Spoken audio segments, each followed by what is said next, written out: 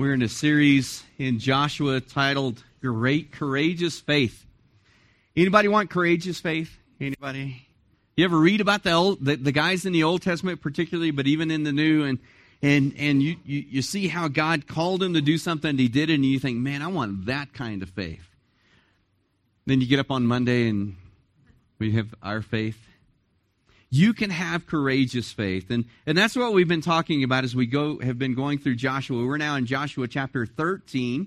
Last week, what we talked about, it talked about really the kings that were defeated under Moses and the kings that were defeated under Joshua. And we called that looking back. And I told you, sometimes it helps for us to look back.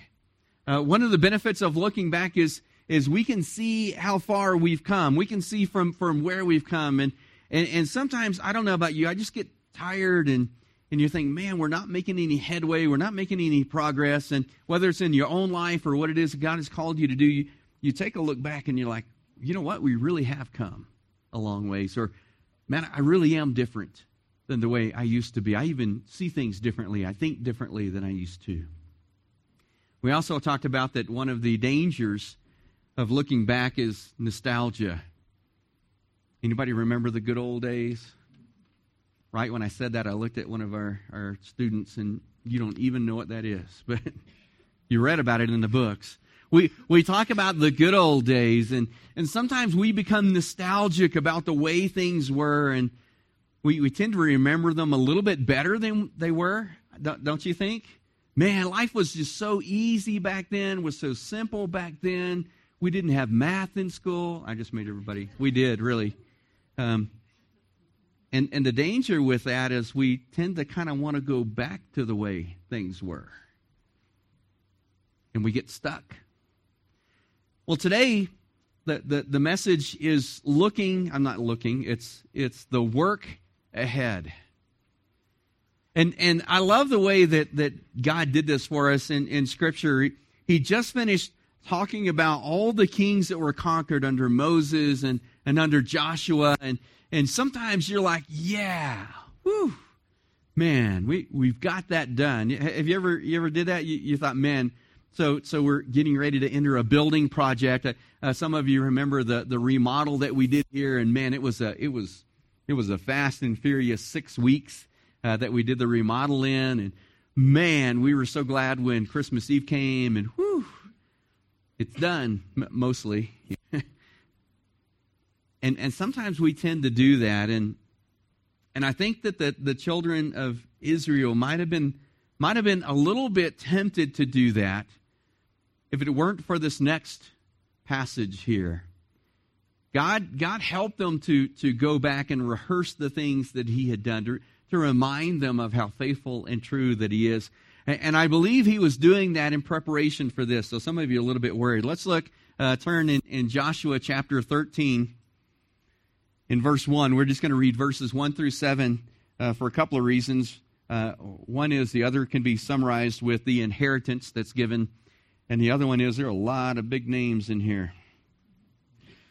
Now Joshua was old and advanced in years. And the Lord said to him, "You are old and advanced in years." I didn't make that up. I read that word for word. "And there remains yet very much land to possess. This is the land that yet remains, all the regions of the Philistines and all those of the Geshurites from Shihor on the east, which is east of Egypt, northward to the boundary of Ekron, as it is counted as Canaanite. There are 5 rulers of the Philistines, those of Gaza, those of Ashdod, Ashkelon, Gath, and Ekron, and those of Avim in the south, and the lands of the Canaanites, and Mirah that belongs to the Sidonians, to Aphek, to the boundaries of the Amorites, and the land of the Gabalites, and all of Lebanon." I want to hear some of you guys read these. "Toward the sunrise from Baal-Gad below to Mount Hermon to Lebo Hamath, all the inhabitants of the hill country from Lebanon to that other place," I'm kidding, to, let's see if we can get this, Mesrephoth Maim. I had it earlier. even all the Sidonians. I myself will drive them out before the people of Israel. Only allot the land to Israel for an inheritance, as I've commanded you. Now therefore divide this land for an inheritance to the 9 tribes and to the half-tribe of Manasseh. And the rest of the chapter is doing that. Actually, it even goes into chapter 14 as they divide as an inheritance. I thought I had all those practiced and ready to pronounce, but I'll go back and do that again. Not today. But the first part of this is what I really want us to kind of hang on to. They had just gone through the list of the things that God has done, all of the kings that were defeated so far. And they might have been tempted, I know we would be tempted to say, whoo, you know what, that's enough. That's enough. Any of you guys see any of those commercials? I can't even remember who it's for, but when it's enough, like the guy that's getting the tattoo, and the tattoo artist is just free-handing it, and the guy getting the tattoo says, aren't you supposed to draw that on there first? And the tattoo artist says, stay in your lane, bro. That's not good enough, right? We would be tempted to say, man, boy, that's good enough. They defeated in this amazing campaign of war. They basically went and took care of most of the big kingdoms. And man, that's enough, isn't it? I mean, we didn't get all the way finished, but that's enough. And then God comes to Joshua. And we don't get to hear what Joshua was thinking. That's not recorded for us, but ouch would have been in there somewhere for me. Now, Joshua was old and advanced in years, and the Lord said to him, Joshua, you are old and advanced in years. Wow, thanks, God. I needed the reminder. And Joshua may have been thinking, I don't know, but if one of you guys come up and say this to me on Monday morning, I would be thinking your next words would be, maybe you should think about retiring. Joshua may have been thinking that. I don't know. He knew that there was still land to be conquered. And God uses, in the Hebrew, the language of the Old Testament, uses an interesting phrase, because in our vernacular, we would say, Joshua, you are old and advanced in years, but there is still much land to be conquered. I love the way Joshua heard it from God. Joshua, you are old and advanced in years, and there remains yet very much land to be possessed. You see, there's still work ahead is what God is getting across to Joshua here. It's not finished. God still had a lot that he wanted to do, and he still wanted to use Joshua to do it. Isn't that amazing? Now, I know that it's a little bit hard for us to relate to people in the Old Testament, but I just want to help get some perspective here. Moses was 40 years old, remember, when he committed murder, when he killed someone in anger. I believe in the 40 years between, then he ran away, went off. And I believe that God used Jethro, his father-in-law, for 40 years to work in Moses' heart to prepare him. Moses was 80 when he was called into the ministry. I was 16 because God is loving and gracious and merciful to me. He didn't wait till I was 80 or even 40. Then for another 40 years, Moses continued to do what God called him to do. Moses was about 120 when he died. And Moses, if you'll remember, it says his eye hadn't grown dim. The idea that you get of Moses is, man, he was still strong and vigorous right to the end. And I've always thought, man, that's the way I want to go. I don't know if I've mentioned this to some of you, but I can be a little bit morbid sometimes. I'm thinking about how I want to die. You guys, do you ever think about that? I mean, My first thought was, I want to go to sleep here and I want to wake up in heaven. Isn't that cool? Except I thought that might be a little traumatic for Cynthia. Honey, it's Sunday. You got to go to church. And then I thought, no, that would be kind of mean for her. What I want to do is I want to be preaching, and I want to be preaching on heaven. And I want to say, I can't wait till he takes me home, and then just drop right there. And then I thought, well, that might be a little traumatic for the church.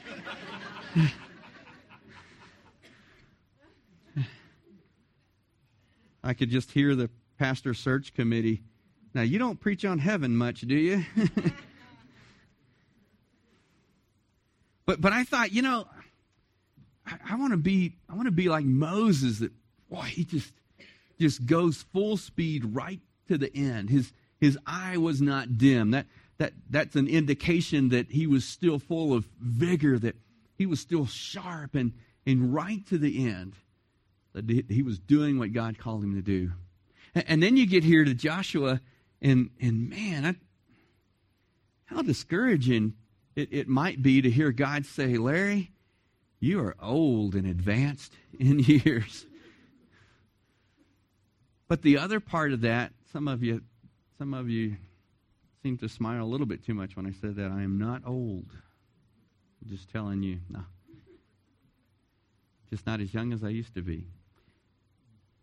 But what God does right after that is so cool. Joshua, you're old and you're advanced in years, and there's still so much that I have for you to do. That's the way I read that. Joshua, I know it hurts when you get up. I know it hurts when you sit back down. I know that you're old and advanced in years. And Joshua, we're just getting started. I still have so much for you to do is the way that I read this. And I think because of the way that God came to him, I think Joshua, if he had been feeling, we don't know this, but if he'd been a little bit discouraged or had been just feeling his age, that he was tired and fatigued, I think that would have been reinvigorating for him. Because here's what I hear when God talks to Joshua here. God is never finished using you in his work. That's if I was Joshua, that's what I would have gotten. Joshua, I'm not finished using you, and I want to tell you, this is what I want to get. If you fall asleep from here on, this is what I want you to remember: that God is never finished using you for his work.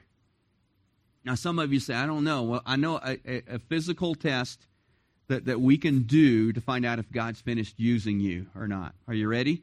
You take these two fingers, you place them right there. That's your carotid artery. And if you feel something, he's not finished with you. If you don't, you're just not doing it right.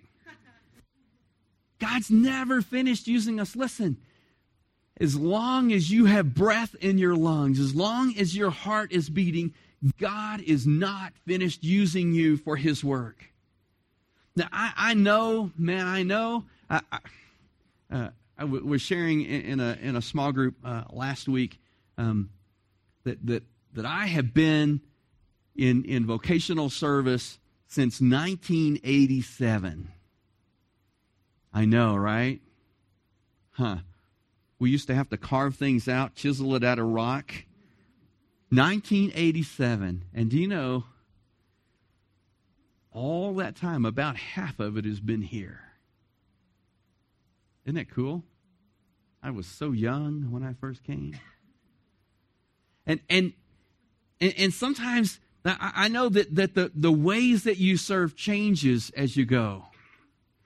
Man, I think back as we called them youth ministers back then, but I think back as a youth minister, and man, did I do some really stupid stuff. I wish they had read the book. This guy named Doug Fields.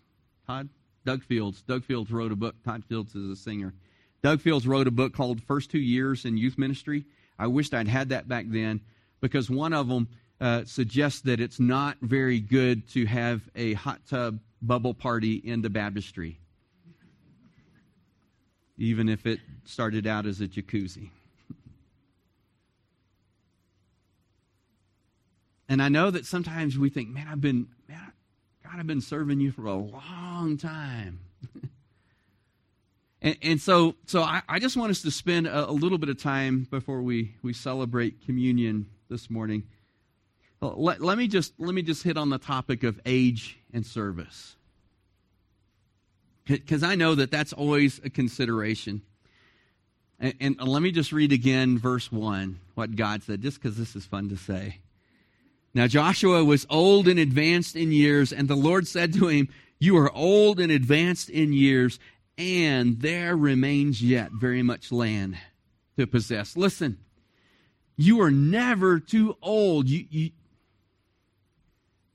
There is a way that God intends to use you in service. You're never going to get too old for God to use you in service somewhere, somehow. Joshua didn't live to be quite as long as Moses. They estimate it was just over 100 years that Joshua lived. But we know he's probably 80 by now.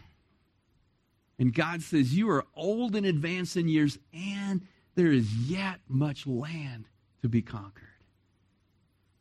Age and service don't really have a correlation, except that the way you serve may change a little bit.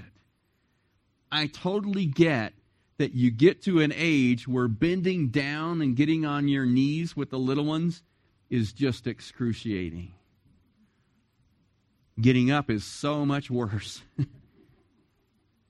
So I get that you get to the place that what you do changes or should change.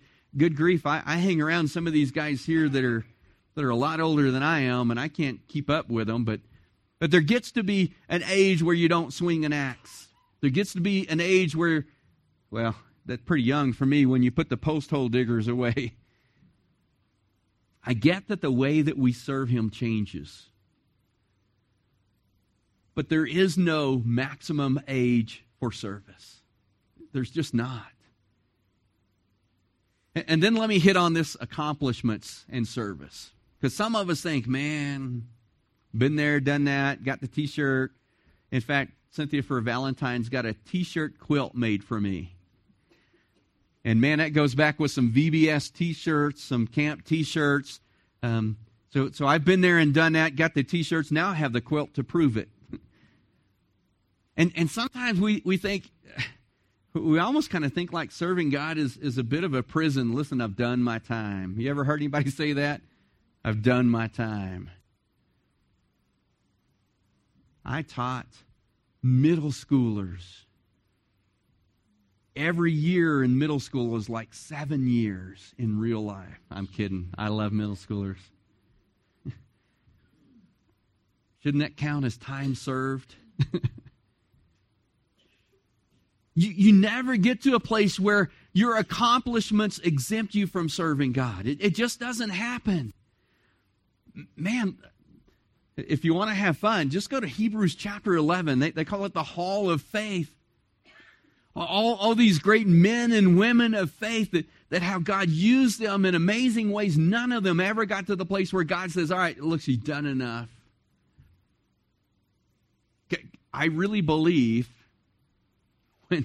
when God's finished using you here, you're not here anymore. Right? I just believe that as long as we're here, He intends to use us. It's not like He's trying to find things for us to do. He has a purpose for us in service here, the whole time that we're here. Then finally, let me talk about the topic of salvation and service. Ephesians, most of us have memorized Ephesians 2, 8, and 9.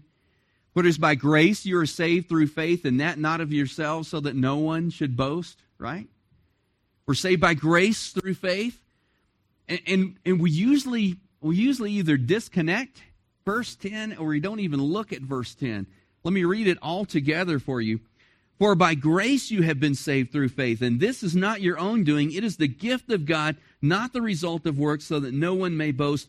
The reason is what Paul's saying, for we are His workmanship, created in Christ Jesus for good works, which God prepared beforehand that we should walk in them. I love the way that, good grief, someone told me this gets worse as you get older. I can't imagine. Rick Warren is the guy's name. I love the way that Rick Warren phrases it in 40 Days of Purpose. You were saved to serve. God, who knows the beginning and the end and who's sovereign over all, has always had a plan for you. I love the way Paul phrases it, works that were prepared beforehand in Christ Jesus. We weren't saved to sit. We were saved to serve. And listen, I've got to tell you, there's still a whole lot of work ahead. In Sunday school, we prayed for our church because this is a big year for us. That I believe God wants to do some amazing things in and through us here. Entering into a building program. Larry, you're old and advanced in years. And there's still much work to do. If I hadn't lost my hair and the rest turned gray, it'd probably happen this year. That's big. But you know what? It's exciting. Doesn't mean we're going to have a building built by this time next year, so don't freak out. We're in that design phase. That's huge. Starting up our discovery classes where we can actually give people opportunity to take the next step, really, kind of, for them. Discovering Church membership, had a good time in that. I tweak it. These guys were my guinea pigs, and so they got the dry version. I promise I won't do that to the people coming after. But to be able to share who it is that God has called us to be, what it is He's called us to do, and how we believe He's called us to do that. Giving people an opportunity to jump into small groups where I think life change really, really happens. Through discovering church community, getting Christian community with one another. We'll do that next week. And then discovering church ministry. I think it's fun. Our students in Sunday school this morning talked about spiritual gifts, and sometimes we do that. And sleep is not a spiritual gift, right? I just want to tell our students that. But discovering church ministry actually doesn't just talk about spiritual gifts. That's usually what we do, and then we stop there. But we're talking about your experience, your abilities, your heart, your passion for ministry, and how God intends to use all those together to help you serve Him. Our discovery classes are huge, and the last one is discovering church outreach. But that's not all. We're going to start up later on in the spring, equipping you. We want to give you a good foundation. Kurt and I were talking about this just this morning. The first one, how did we get the Bible, or how do we know that we can trust the Bible? That's foundational. To help you learn some of the basic doctrines that we believe, to really kind of give you a good hands-on way to defend your faith, to give an account for the hope that's within you. And then in the fall this year, we're going to do a church-wide campaign. Church-wide. And I know some of you are really good with this already, and you might be thinking, I don't think I need this. Well, we need you to help walk through this with other people. We're going to go through Dave Ramsey's Financial Peace as a church. To sharpen that sword of financial stewardship. But it doesn't stop there. It goes into stewardship and everything we have all together as a church. We'll start that in September. It's a big year for us. And so I just want to encourage you guys. You are old. No, I'm kidding. You may feel old. You may feel advanced in years. You may feel just kind of at the end of yourself. But listen, can I just encourage you? The same God who saved you has prepared works for you, even before you were born, that are going to bring honor and glory to God and bring people to faith in Christ. Philippians 2:8 says this.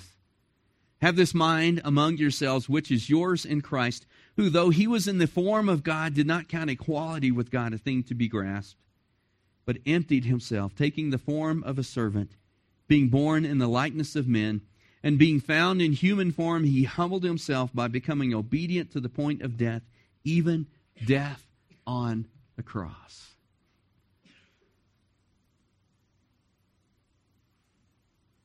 Paul says, again in Romans chapter 12, verse 1. Did our students memorize that this week? I urge you, therefore.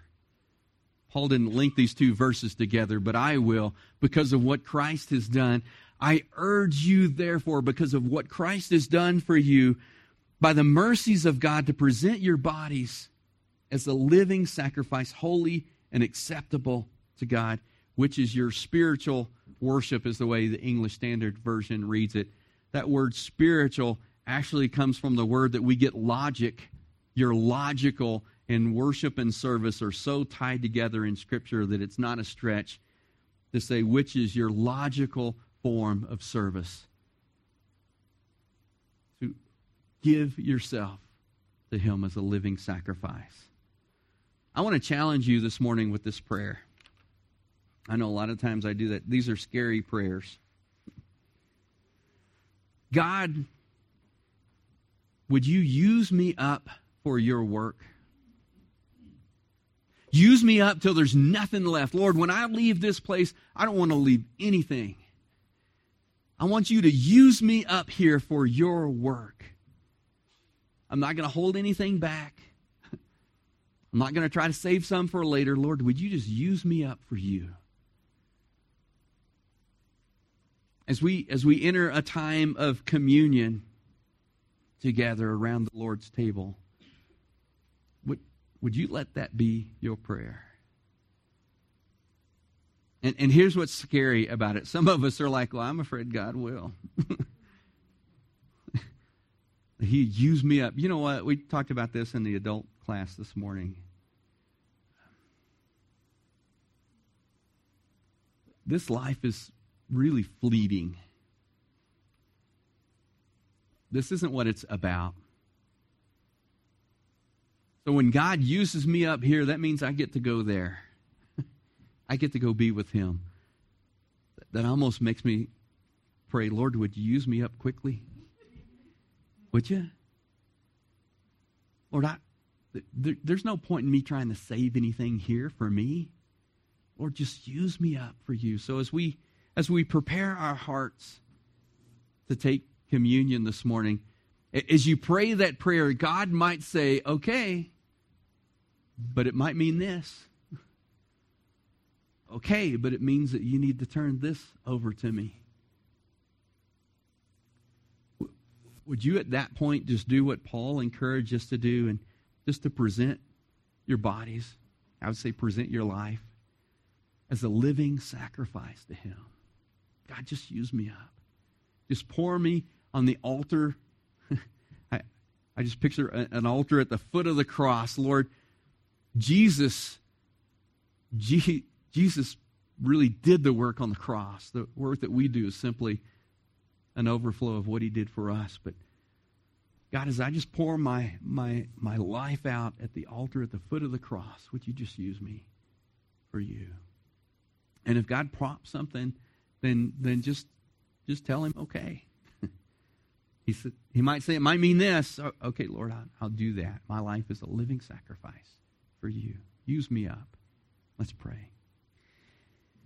God, it's hard to live in this world and yet to live our lives as living sacrifices for you. Things pull and tug at us from every which way as we go through life.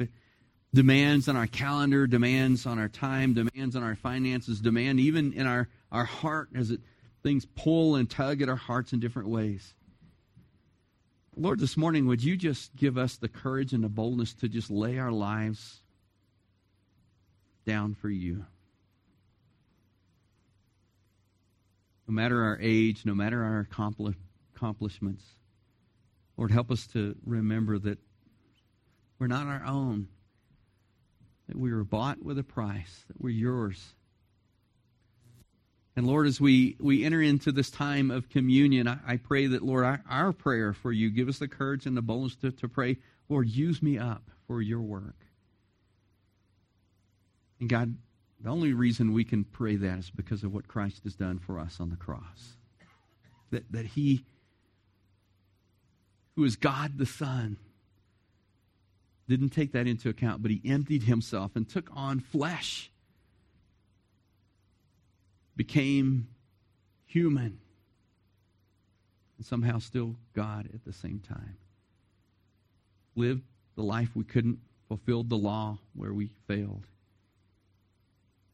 and then took our sins, and then took the punishment, the payment for our sins on the cross, and gave us his righteousness so that we could be right with you. Father, this morning, help us to remember the price that was paid for us. And Lord, let our response be that one of genuine gratitude. Because you loved us, we can love. Because you loved us, Lord, we can give our lives away. We pray this in Jesus' name. Amen.